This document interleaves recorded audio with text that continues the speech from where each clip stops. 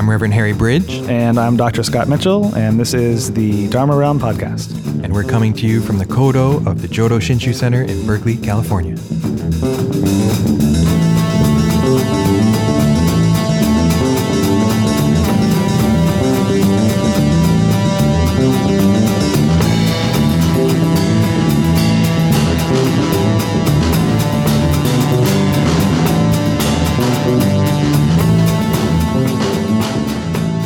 This is the Dharma Realm Podcast for October 8th, 2010, and today we talk about Buddhist views of humanity.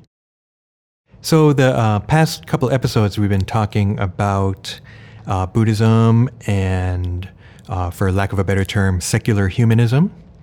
And if you listen to the first of those episodes, you know that I don't really know what that secular humanism necessarily means, but that's what's been kind of interesting about these episodes is trying to tease that out, figure out what that might mean. Not so much to try and define that, but to give us greater insight into Buddhism and the way we perceive Buddhism. And so today, we'd like to take a kind of a different tack on this question. And to me, it kind of brings up the issue of the value of the human in Buddhism. The value of humanity, maybe, and we touched on it before, and this 6 realms and the human as only one amongst many forms of existence, and yet having a kind of a special characteristic that because of his self-reflective abilities, its self-reflective abilities, that humanity is the only one. Doctrinally, I could have just said his, but we're going to say that humans are the only ones that can attain Buddhahood. Today, I'm thinking more from a Jodo Shinshu point of view and thinking about the idea of the evil person and looking at that. And that's a problematic term in itself. The Japanese would be akunin, which literally is evil person, but even what the term evil means is something we can question. We might get into that. What about the other one, foolish being? Right, foolish being would be another one. That's Bonbu. that's it. Bombu is another related term. And so looking at... which doesn't look good for people. Yeah, if we're foolish and evil. Mm-hmm.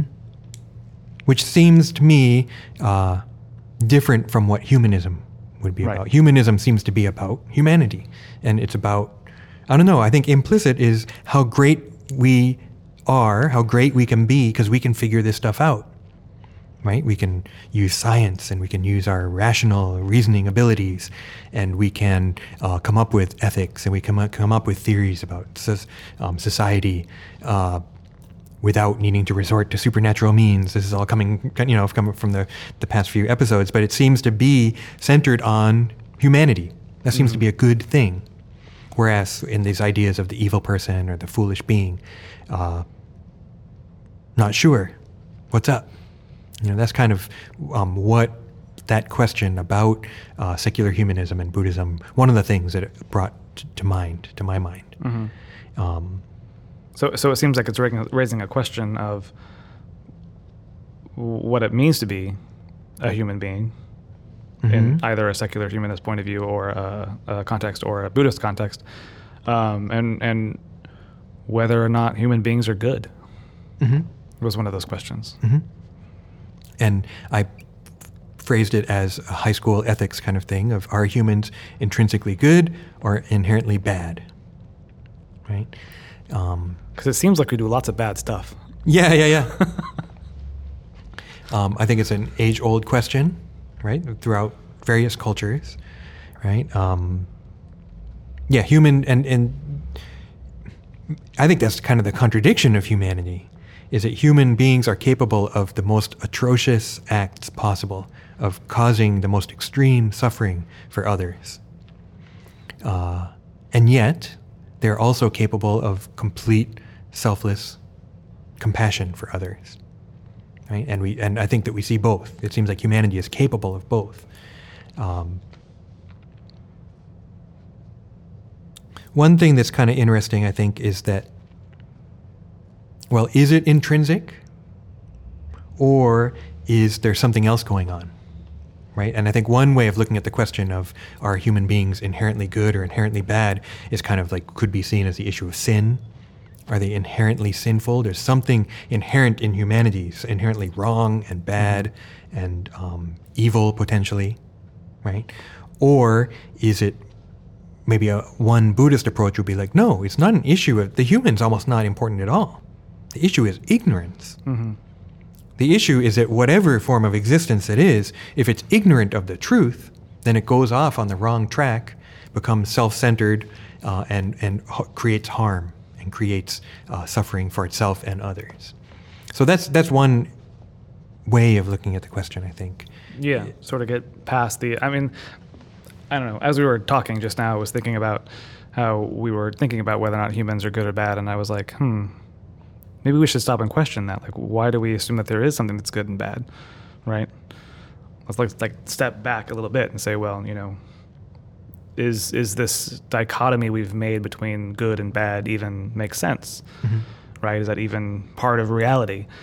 And so I sort of like that idea that it's not really about good or bad or even human beings at all, but this question of ignorance and whether or not we're awakened to the truth.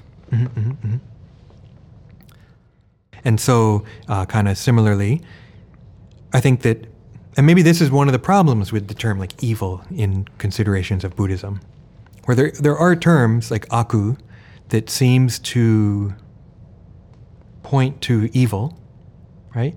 And yet, for a lot of people, that just rubs them the wrong way. But I think that maybe this just occurred to me from what you said, that in Buddhism, it's not that we're looking for some kind of intrinsic evil, but it's the actions, right? It's that, and maybe the motivation for those actions, right? So that in Buddhism, rather than saying, you know, oh, this is intrinsically evil, it's like, no, wait a second. This action caused harm for others. Right. And so in that sense, yeah, it's evil or bad or wrong in Buddhism, because that's not, the truth is beyond that, right? The truth is about removing harm. It's about removing suffering. And so anything that causes harm, whether intentionally or unintentionally, is in some way flawed and wrong and evil. But it's not trying to point to these evil essences, or, you know, this person's evil, or Hitler's evil, or whatever. Satan, you know? Yeah, that reminds me of, I had a teacher once say that in Buddhism, it's not a question of good or bad or right or wrong. It's a question, you know, moral questions are really a matter of, will this action bring me closer to awakening, or will it take me further away? You know, similar to your idea of, you know, does this action create more suffering or create more harm?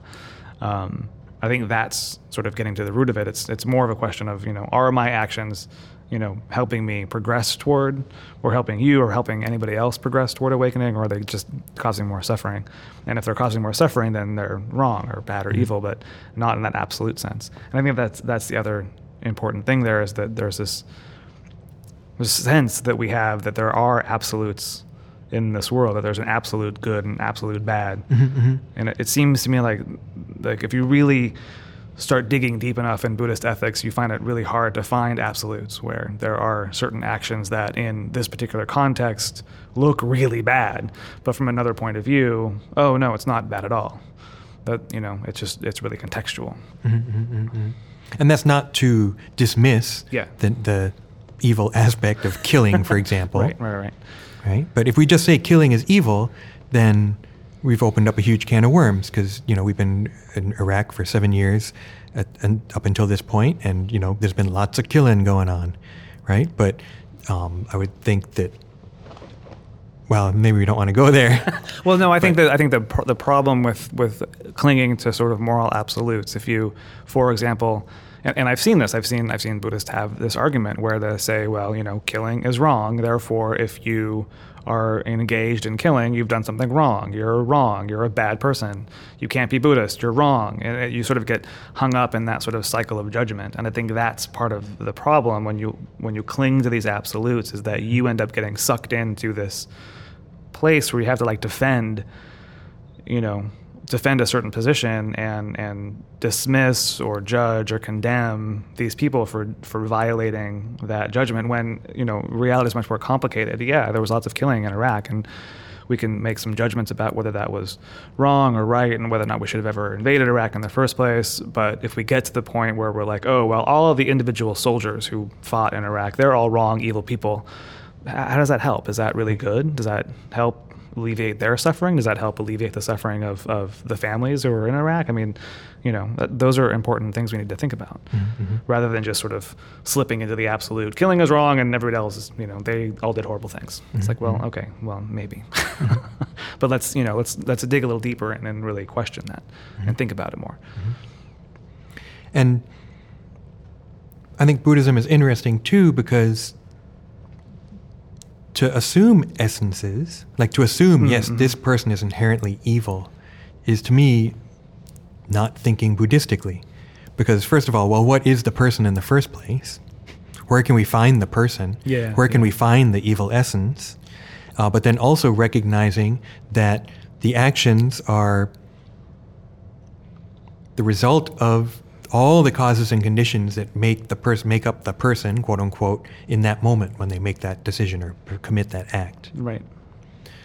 It doesn't negate the wrongness of the act, right? You can't say like the guy who got busted in Richmond today or something, he killed like 4 people or something like that. It's not like, oh, no. It's just the circumstances he was brought up.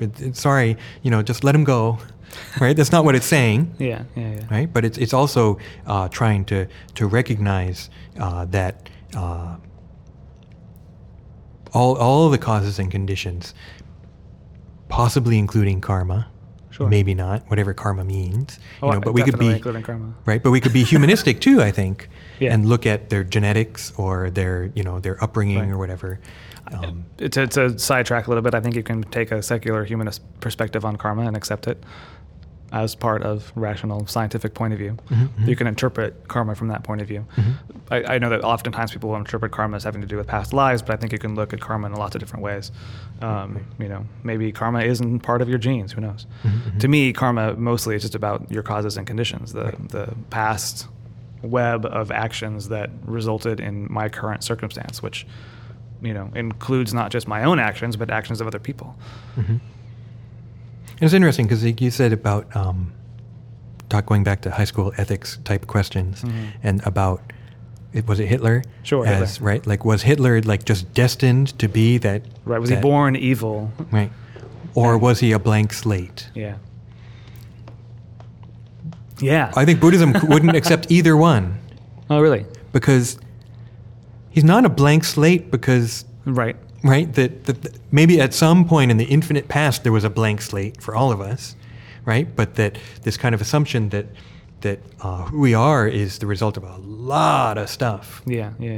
Beyond our control, a lot of it, right? And so, in that sense, maybe I think the blank slate kind of idea may not work for Buddhism, but the predestination kind of fate thing doesn't work either. Yeah, I totally reject fate. Yeah. And luck, apparently. And luck, yeah. I don't like luck either. Those are rants for a different day, though. I've said enough things that I'm going to regret in the morning. So,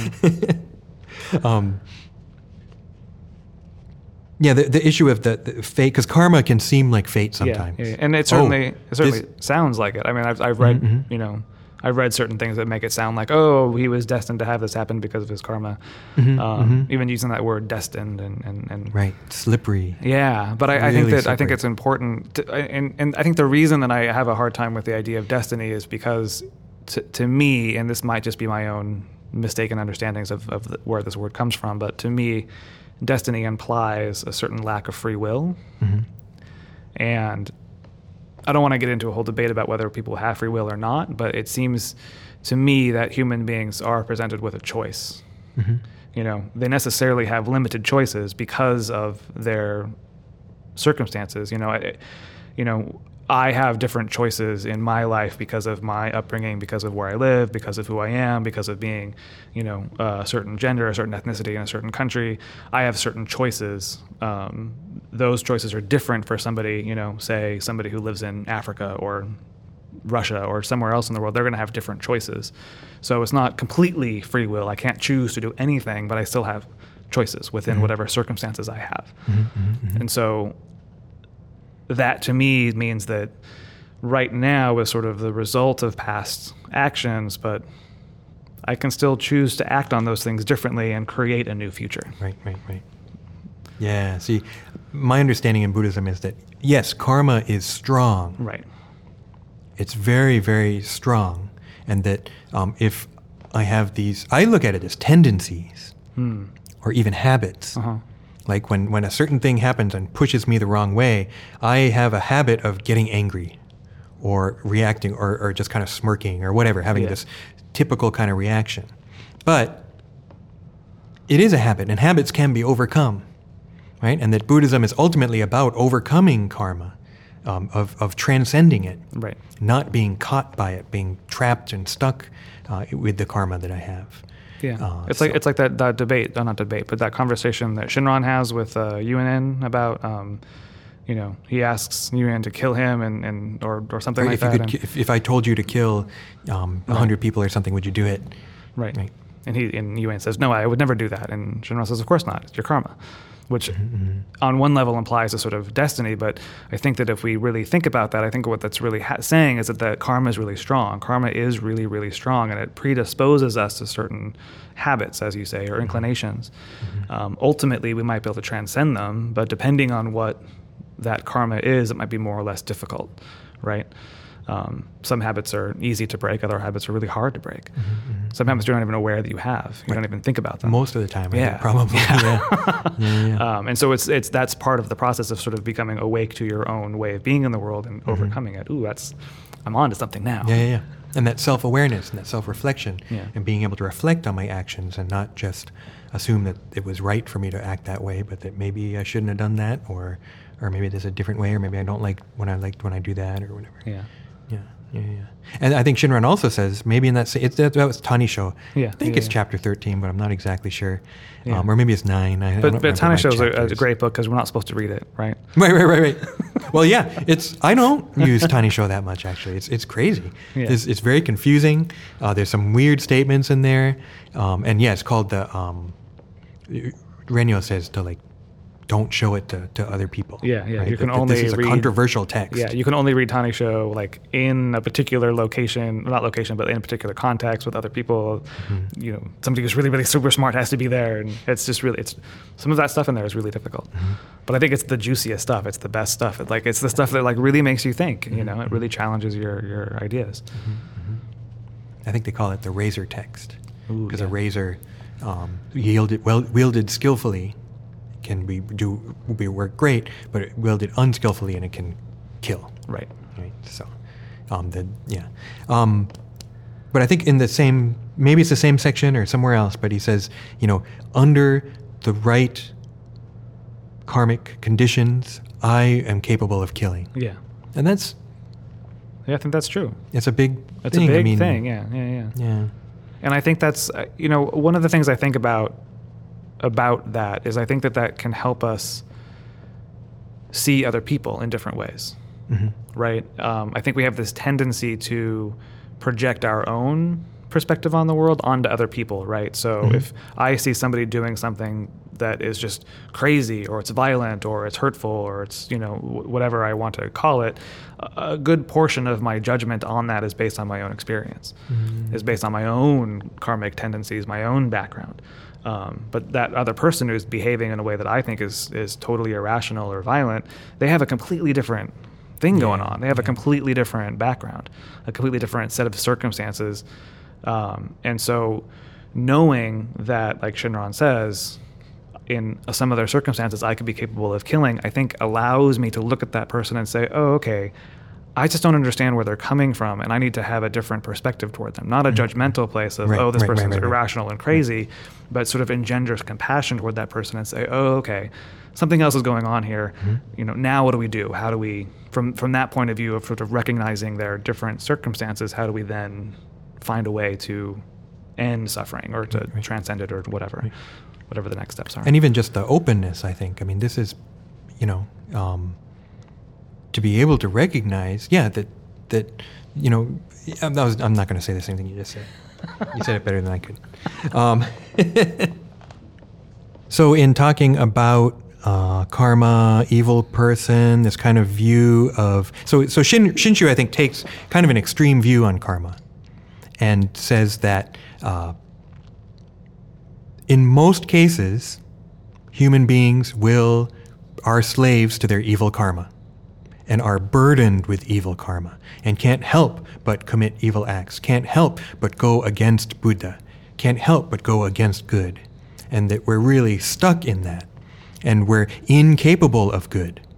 And this is language that Shinran uses, right? That we're incapable of Buddha activity. I am incapable of becoming Buddha by my own effort. It would seem hopeless, except there's this whole system set up by Dharmakara Bodhisattva, who made vows so that people who couldn't do good could still gain entry into his Pure Land. Amida Buddha's Pure Land, right? Because Dharmakara, having completed these vows, becomes Amida Buddha. So that there's a system set up for people who can't do the traditional Buddhist good stuff, for people who can't be good. So right there's this kind of tension, I think, between the evil person, the person incapable of Buddhahood, and the fact that he's grasped by Amida Buddha and can become Buddha. Right? So this kind of tension between absolute evil and absolute good Buddha on that other side. I think, though, also then in Shinshu history, during the Edo period, after peace is reached, 1600, and after that there's peace throughout the country. And then Shinshu became popular with merchants. Osaka is created around something that Renyo set up, so that Shinshu gets very, in a way, rational, humanistic. I've even heard there's a medicine company or something that late Edo period, before Meiji, before the European powers come in, that went around the countryside selling medicine, saying, don't get, it's not evil spirits. There's a cure for this. And they were Shinshu groups that were doing this. Something built into the religion, fostered a kind of a secular, humanistic almost, but not secular, but a rational kind of worldview. Rejection of the spiritual, a rejection of superstition. Yeah. So it's really interesting. Shinshu has a side to it that's very rational and fits very well with the secular humanistic viewpoint, I think. And maybe that's why it flourished in Meiji. That's partly why they were able to tap into European and American scholarship, Buddhist studies. A lot of the early Japanese scholars, Buddhist studies scholars, were from Jodo Shinshu.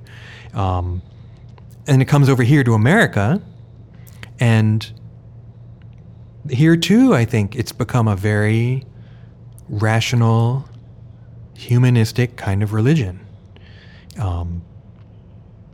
And yet, it's based on a cosmic Buddha who made vows that still have karmic power to be able to grant people birth into the Pure Land and Buddhahood. But even within Jodo Shinshu in the United States, there's a tension between quote-unquote general Buddhism and the more Shinshu kind of thing of entrusting in the Buddha and whatever that means. So, I don't know, this, and I guess the view of humanity and, is it something to be depressed about? Is all of human existence this kind of evil, foolish existence? Or is there just kind of an acceptance of the everyday kind of human, day-to-day kind of thing? The stuff that we make, the stuff that we buy, the stuff we watch on TV, our families, our jobs, our careers, right? That's all good and fine and dandy. That's what's important, right? And maybe BCA, in a way, in Shinshu has, part of it has kind of acknowledged that or even reinforced that and made that very important and good. So, in one sense, that we have this kind of acknowledgement and acceptance of day-to-day human life. And yet, if you read Shinran, I don't see an acceptance of daily human life. I see struggle. I see, that it's all this religious stuff and struggling with himself, struggling with the Buddhist path is of paramount importance to Shinran, right? He's not saying, I did a pretty good job today. I taught some people and the class went pretty well. I think they were listening and life is good. You never hear that in Shinran. You hear like, oh, I'm horrible. I think I'm such a great teacher, but I'm just an arrogant fool who, this very deep spiritual turmoil. And I mean, yeah. It's and so one way we've kind of talked about is how Shinran's time, maybe even up until pre-modern times, that that narrative of Buddhism was the main narrative of people's lives. Yeah, but before we even get to that, though, I think that we should also just acknowledge that we're when you're talking about reading Shinran, you're reading a small slice of a whole life. Mm-hmm. I mean, maybe that after he was done writing for the day or teaching or whatever, he would go hang out with his friends and talk about how he had a pretty good day. That reading his writings is only part of his overall experience. One would imagine. I'm speculating here. I hope anyway. You would think that there might be some glimmer of the only positive stuff you read though is still related to Buddhism. I mean, I don't know. So what you're saying is that his whole entire existence is sort of dominated by a Buddhist worldview, which has this kind of overarching narrative of the evil person, right, the foolish person, not glorifying human productivity or human creativity, but more in the sense of human beings as constantly falling off the path to Buddhahood. Mm-hmm. Right? So his overarching Buddhist narrative in his particular time and culture is starkly negative, right? Except for the good that comes from it is this external Buddha, source of it. The name, the embrace of compassion of the Buddha, despite all the negative on this side.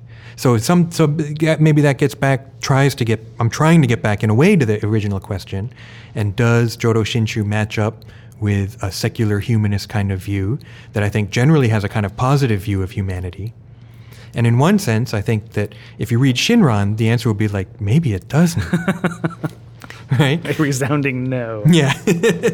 Although I think Shinran's pointing to part of the human condition. He's pointing to part of the human condition, and certainly there's an element of transcendence in there. There's the potentiality of transcendence. There's the potentiality of,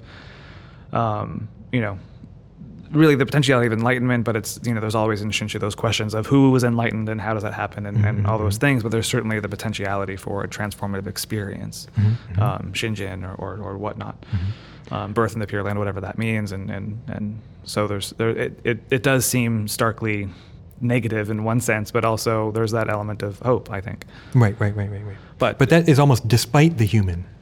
Yeah. Right? There's not the human as something good or something, good in and of itself. And yet, I think there's a tendency in the United States, maybe more so, but of just a kind of blanket acceptance of this everyday human life. Right? And maybe the most important thing is to get a 3-bedroom, 2-bathroom house in a good neighborhood and, have a good job and make sure your kids can go to college. Maybe that's what life is about. Wow, I'm in trouble. You know what I'm saying? Yeah. So what are the goals of life? How do I live my life? Maybe that's where I'm coming to. What are the goals of life in secular humanism? Right. And so this is part of the problem, I think. Or part of the tension and the struggle. Yeah. And I think that to look again at the pre-modern condition and the pre-modern world that Shinran is writing in, he has one overarching meta-narrative in his life.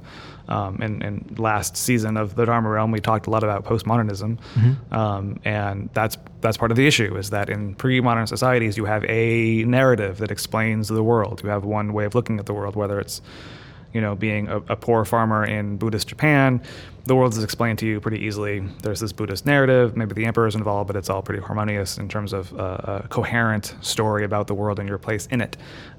Here in the modern and postmodern world, however, we have a veritable smorgasbord of things to choose from, where we can look at Buddhism and find in Buddhism things that help us explain the world, but we have the other worldviews. We can look at secular humanism or rational scientific thinking or political science or other religious traditions or rapture. And we can almost, there's another double-edged sword. Like on the one hand, we can sort of pick and choose, right? We can pick from Buddhism the things that we really like and that really speak to us, and we can sort of conveniently brush aside all of the superstitious stuff. Or we can look at secular humanism and do the same thing and try to find points of contact between them.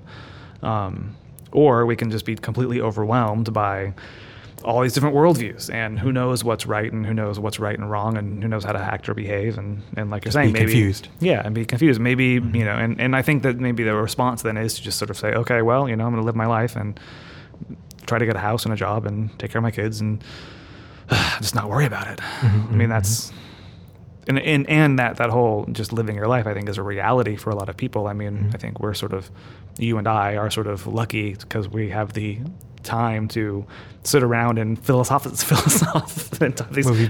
conversations. Our jobs demanded of us. Yeah. But about other people don't, and they don't have the time or the energy to do all this. But you and I went to a profession where we're paid to do this. What's wrong with us? Right. So I don't know. I think it's been an interesting conversation. Did we get where we wanted to get? Oh, I don't know. I don't know. I would say I didn't know where I wanted to go because I didn't know what humanism was. So that was interesting in itself to kind of try and look into this term that I'd wondered about before. But then also to try and once again look at Buddhism and Jodo Shinshu and ourselves from a different perspective maybe, and learn something about both. Yeah, if I can, for a moment, I was feeling very trepidatious about this topic of humanism, and I feel like we get lots of questions, or I see lots of people asking questions about how does Buddhism relate to this philosophy or that perspective or that worldview, and I always get a little, it's like apples and oranges, and how can we compare these things, and I get a little stressed out about it. But through this conversation, I think it's actually been really good, because then it gives us a chance to be really self-critical and critically analyze our own perspectives on Buddhism or other philosophies, and think about things in new ways and challenge our own thinking about them, and say ridiculous things that I will regret.